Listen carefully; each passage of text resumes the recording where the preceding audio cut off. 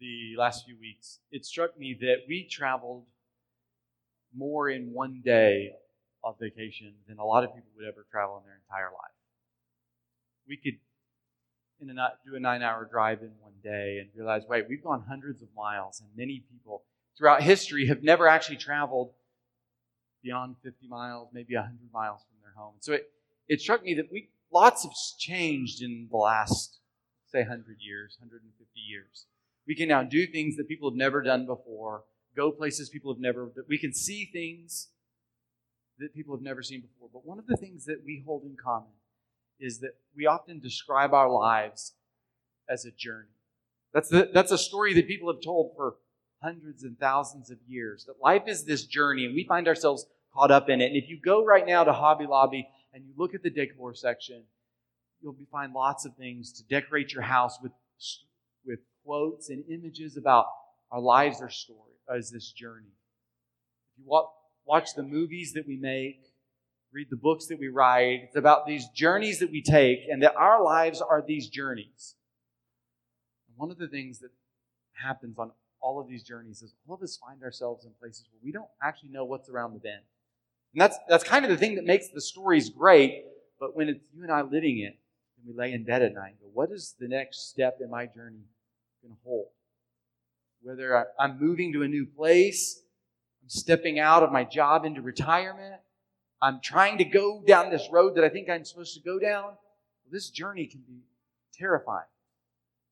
Actually, I think one of the most terrifying moments in the journey is when everything's going well and we know people that it's going badly for them, and we go, when is the other shoe going to drop in my story?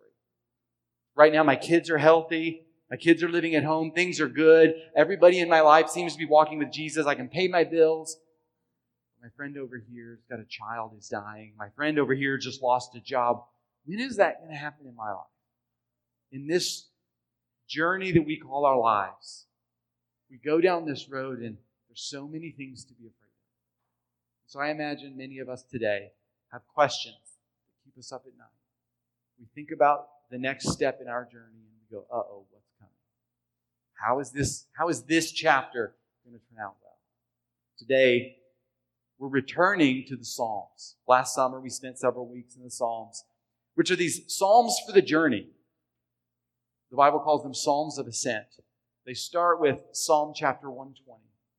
And there's these short songs that the people would sing as every year they would journey up through the mountains to get to Jerusalem. A journey that was treacherous. Not only was it hard, not only is it going through the mountains, but there would be bandits. There would be robbers. There would be insurrectionists who want to overthrow the government. There would be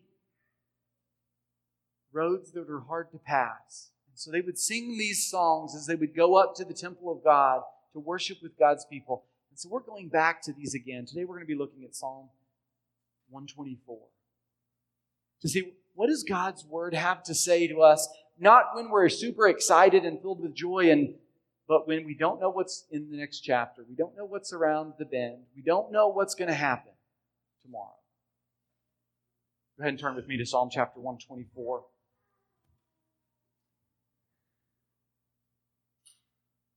Psalm 124, verse 1. This is a song of ascents of David. If the Lord had not been on our side, let Israel say, if the Lord had not been on our side when people attacked us, they would have swallowed us alive when their anger flared against us.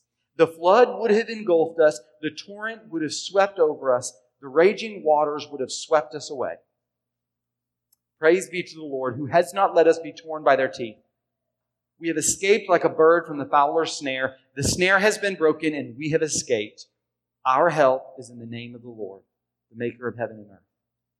Let's pray. God, I pray that as we open your word, we would hear it applied specifically to our situations so that we would not fear. In Jesus' name, amen. Psalm 124 is going to call us to venture on this journey, to venture with confidence because God is on your side. Venture with confidence because God is for you. What I want to show you in this chapter is 4 actions that help us venture on this journey with confidence.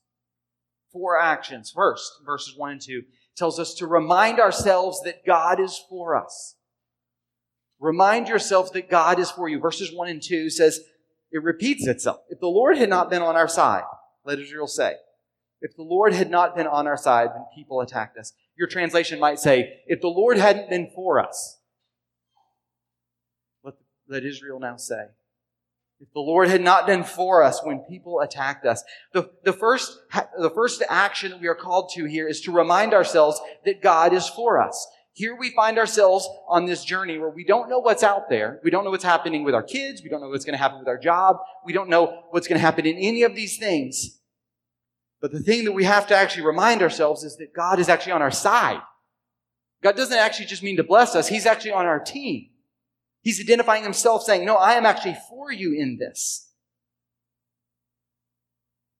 And the call is, with this repetition, is we actually need to remind ourselves of this. Because we don't just stumble into that easily. We can get caught up in fear about situations, but we have to remind ourselves that this is what's actually true, is God is actually for me here in this situation. There's a whole lot else that we can look at, a whole lot of other things that we can think about, but we have to start with remembering, repeating, and meditating on the fact that actually God is on my side today. God is actually for me today. Here I am worried about what's happening with my adult children. But you know what? God's on my side. He's not left me alone. He hasn't forgotten me. God is actually on my side in this situation. Maybe you're in a job where you feel like your boss is against you. Where you feel like there's nothing you can ever do to measure up and you're not sure if you're in the right job or in the right career. Well, let Israel now say, if God hadn't been on our side, your boss might be against you, but the Lord's on your side. Maybe all of these things seem opposed to you in your dreams and what you think that you're supposed to be about. Maybe it's a class at school and it seems like everybody else is against me. But let Israel now say, if the Lord hadn't been on our side. That's something that you and I, each one of us, has to remember. It's so interesting that throughout the Bible, when God shows up, the angel of the Lord shows up, or God's angel separately shows up, the people fall down in fear.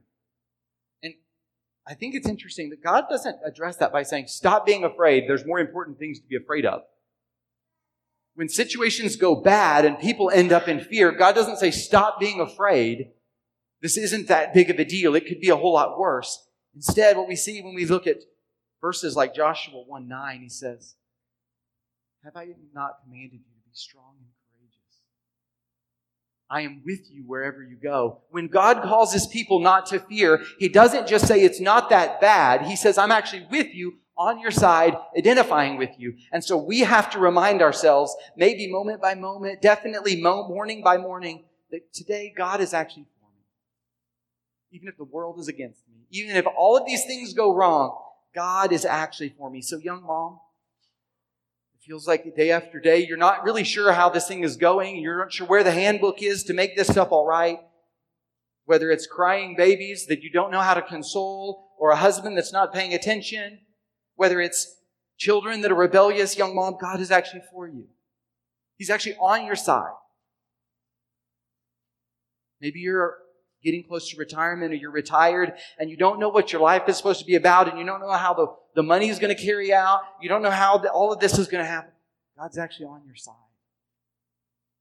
We have to remind ourselves that the Lord is for us on this journey. God is actually for you and for me. Young child who's like, there's so much to be afraid of. There's so much I don't understand about the world. I don't even know if these monsters that I imagine are real or not. There's so much that's out there. God is actually for you. And he says, I am on your side. Remind yourself of that. The second action that helps us to venture confidently on this journey is to remind ourselves that what could be, won't be. We have to remind ourselves that what could happen is not going to happen. Verses 3-5 says, verses 1 and 2 had said if. So verses 3 starts with, then they would have swallowed us alive when their anger flared against us. The flood would have engulfed us. The torrent would have swept over us. The raging waters would have swept us away. So here we have, if the Lord hadn't been on our side, here's all all the stuff that could have gone wrong in our lives. These people who attack us would swallow us alive. They would overwhelm us. The water that comes would have drowned us and killed us. Not only would it have drowned us and killed us, it would have swept us away. We would never be seen again. And we have to remind ourselves, not only is God for me, but there are real threats in the world that are not going to happen because God's on our side. So there's real danger out there for you and I, and it's okay for us to look at those things and say, look at what could actually have happened.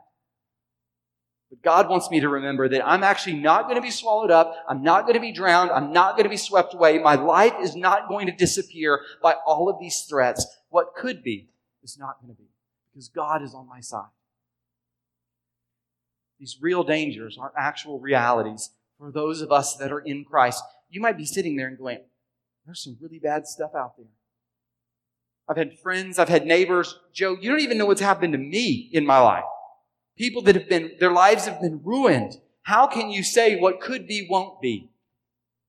I think we just have to acknowledge that. Hebrews chapter 11 tells us, yes, lots of people were delivered, but there were some that were attacked, killed with swords, destroyed by lions. There are people whose lives have been ended and been ruined.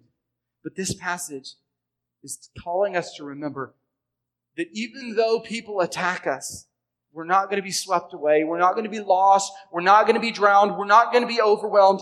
God has plans for His people, and they are not going to be stopped. So yes, there are real dangers in the world, and God has not promised that we will never suffer, that we will never hurt. But He promises, one, I am for you and I am with you, and it's not going to drown you and sweep you away. Ultimately, this tells us that fear is a sub-Christian way of looking at the world. Fear is not the way that Christians should actually look at the world. I was listening to an interview, I don't know if it was this week or while I was on vacation, and it was a secular Jew, so he was an atheist, interviewing an author that I have a lot of respect for, a Christian. Maybe not the flavor of Christian that we would identify with here. He's an Eastern Orthodox, but I really admire his writing. And in this interview, this secular, cosmopolitan guy is like, why are you Christians so afraid? And this was an hour-and-a-half interview, and the guy had no answer. And I was like, I love this guy's book. I thought this is the direction that we should go. And then I sat and listened to him as an atheist, said, why are you Christians so afraid? And he was like, because I think we're going to be overwhelmed.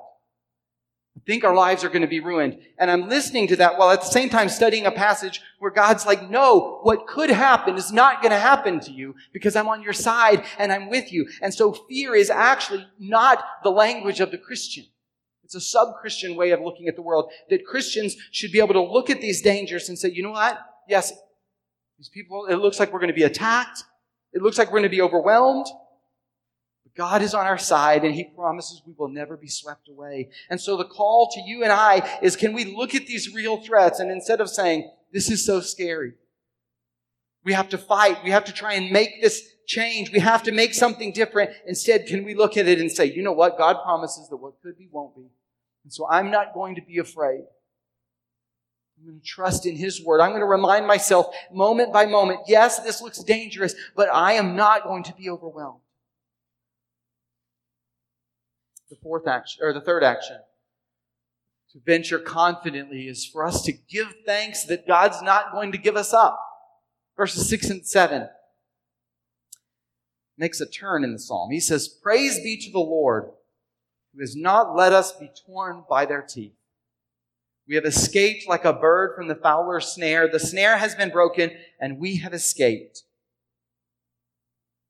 Here in this turn, he switches and says, praise be to the Lord, who has not let us be torn by their teeth. Your translation might say something like, who has not given us up to their teeth. That's a word for like letting go, giving something over like a gift.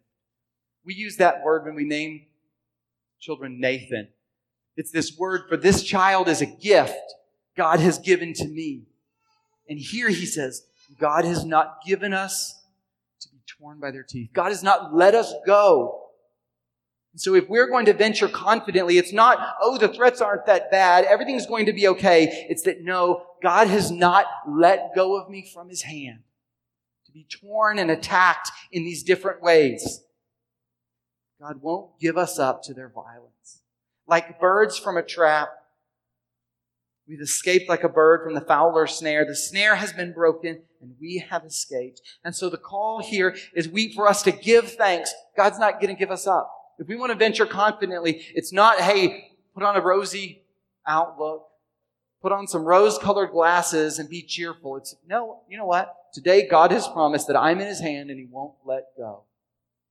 If I'm going to venture confidently, I have to remind myself, not only is God for me, not only is what could be not going to be, I can give thanks. God, thank you that today I'm in your hand and you're not going to let go.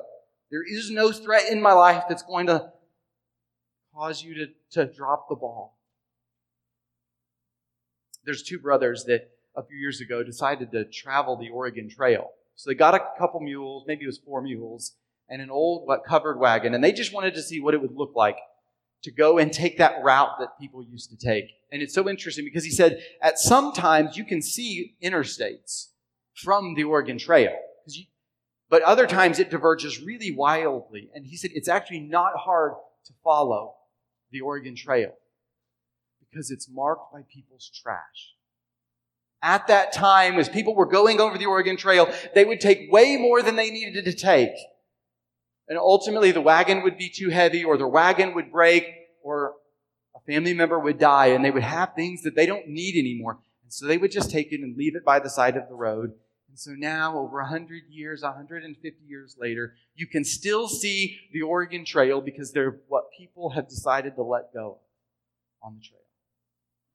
And I was thinking of that story, of that image of them letting those things go because they're not valuable and they're not needed. And this passage tells us that we are never going to be found like that. That God on the trail and the journey that He has called us to is not going to leave us behind as unneeded, as unimportant, as a weight that He can't bear. That as He is going on this journey, He is not going to give us up. So we can give thanks, not just remind ourselves of this truth, but give thanks. Maybe morning by morning saying, God, thank you that today you promised not to let go of it. Certainly feels like it. There's lots of threats out there, but today you've promised not to give me up. So I'm going to venture confidently today. And the fourth action to venture confidently is to give thanks that our help made heaven and earth. Verse 8 says, our help is in the name of the Lord, the maker of heaven. What's so interesting about this verse is he says, our help is in the name of the Lord. And in English, we just kind of flatten all words for God. We just say God, Lord, and then we can use them in lots of different ways, and lots of other religions can use those words, mean different things, but say the same thing. But as the Hebrews were talking, as the Israelites were talking, they were using the word that God gave to Himself as a relationship with His people. Nobody else could ever use that and mean something else. It's not a flat word. It's not a meaningless word that people can put their own meaning into. This is God's covenant name where He said, I am that I am. I am in relation to you and I will keep my promises to you and it's never going to change. And so right here in verse 8, He says, our help is in the name of the Lord. Our help is that covenant name, that God that has promised Himself to these people, giving Himself to them forever. A way we might put that is imminent, close by, God with us. That's the name that He says here. Our help is in the name of the Lord, Yahweh. But then He says, the maker of heaven and earth. Not only is He the God who's nearby, who's with us, who's promised to give Himself to us. He's the one that has made heaven and earth. He's the one that's over all this, transcendent God who controls everything, who stewards and shepherds everything. And so this is the God from the lowest of the low to the highest of the heights, close by and far away. He is our help. And so on this journey that God has called us to, this is the God that's close by, who's given Himself to me, and this is the God who is over everything. Seeing the deer as they give birth. He's the God who oversees the volcanoes that explode out of the earth. He's the God who oversees hurricanes and tropical storms. He's the God who is over space and time. And He's the God who entered into space and time to be God with us, moment after moment in Israel's history, and then ultimately with Jesus. And so we can give thanks that our help is the God who's close by and the God who's over all. Our help made heaven and earth. He's the covenant God who gives himself to us. So can we venture confidently? If we remember that God is for us, that the threats that could be in the world won't be in our lives, we can give thanks that God promises never to let go, never to give up, never to drop the ball. He's the one who has made heaven and earth. And that allows us to venture confidently. Maybe you're here and you're going, are you sure? Joe, are you sure? Are you rock solid sure this is for everybody in the room? Are you sure that this promise is for each one of us? The Bible tells us that we do not deserve these promises. These promises are better than we could ever hope for. They're way more than we could ever ask for. There's only been one person in history who has ever actually deserved for God to be on his side.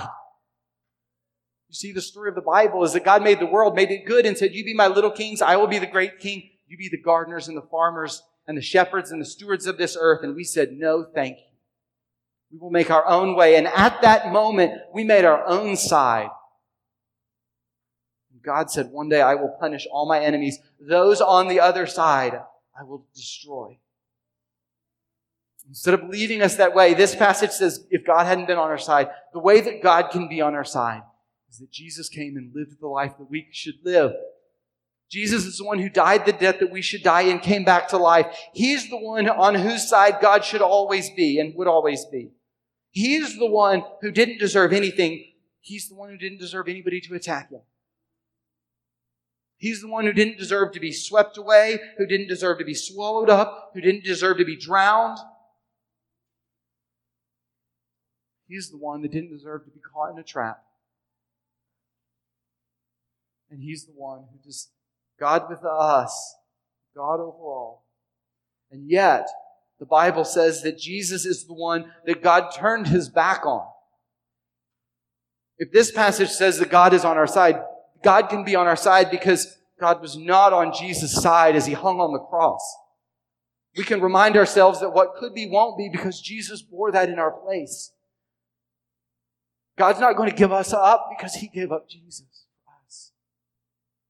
So we can thank God that he is now on our side. We don't deserve it. Jesus does, and we can trade with him. And if you say, hey, I want to know that for sure, please come and grab me. If you're like, hey, I've done that, but I've never identified with Jesus in baptism, come and grab me after the service and say, hey, I actually want to identify with Jesus, not because baptism saves, but because I want to identify with this trade that I have with Jesus. So then begin to imagine what that looks like as each one of us can begin to venture with confidence since God is on our side. Imagine what that looks like in your house. When you're caught in a senseless argument with your spouse. And you're not sure who's right and who's wrong, but you can know that God is actually on both of our sides. We don't have to be afraid that this is going to ruin us. I don't have to be afraid that this is going to threaten my place because God promises to be for me. Imagine what that looks like as you parent difficult children, knowing God is on my side and he's not going to let go. He's not going to give me up. Imagine what that looks like as your family living on your street goes, you know what? God is actually for me on this street. He intends good for me here. And so difficult neighbors, difficult situations, things outside of my control, God is up to something and he is on my side. Kids, students, teenagers, imagine what it's like to go back to school in coming weeks and say, you know what? Everybody else in school might be against me, but God is on my side. Imagine what that looks like for Belgium to know, hey, there is a church that is acting without fear because they know God is on their side. God is for them. So there's no threat in town. There's no threat in our region. There's no threat in our country. It's going to overwhelm us because God is with us and he says, I'm not going to let you go. And then imagine what that looks like and how that changes our singing and our gathering. As we can give thanks that God is for us. He says he won't let go. God made heaven and earth and comes near to be with us. And so then our singing and our worship become transformed by this idea that God is actually on our side. We're not left alone. Let's pray. Father, I thank you for your word. I thank you that we can venture confidently, not on ourselves, but because we are on your side in your hand.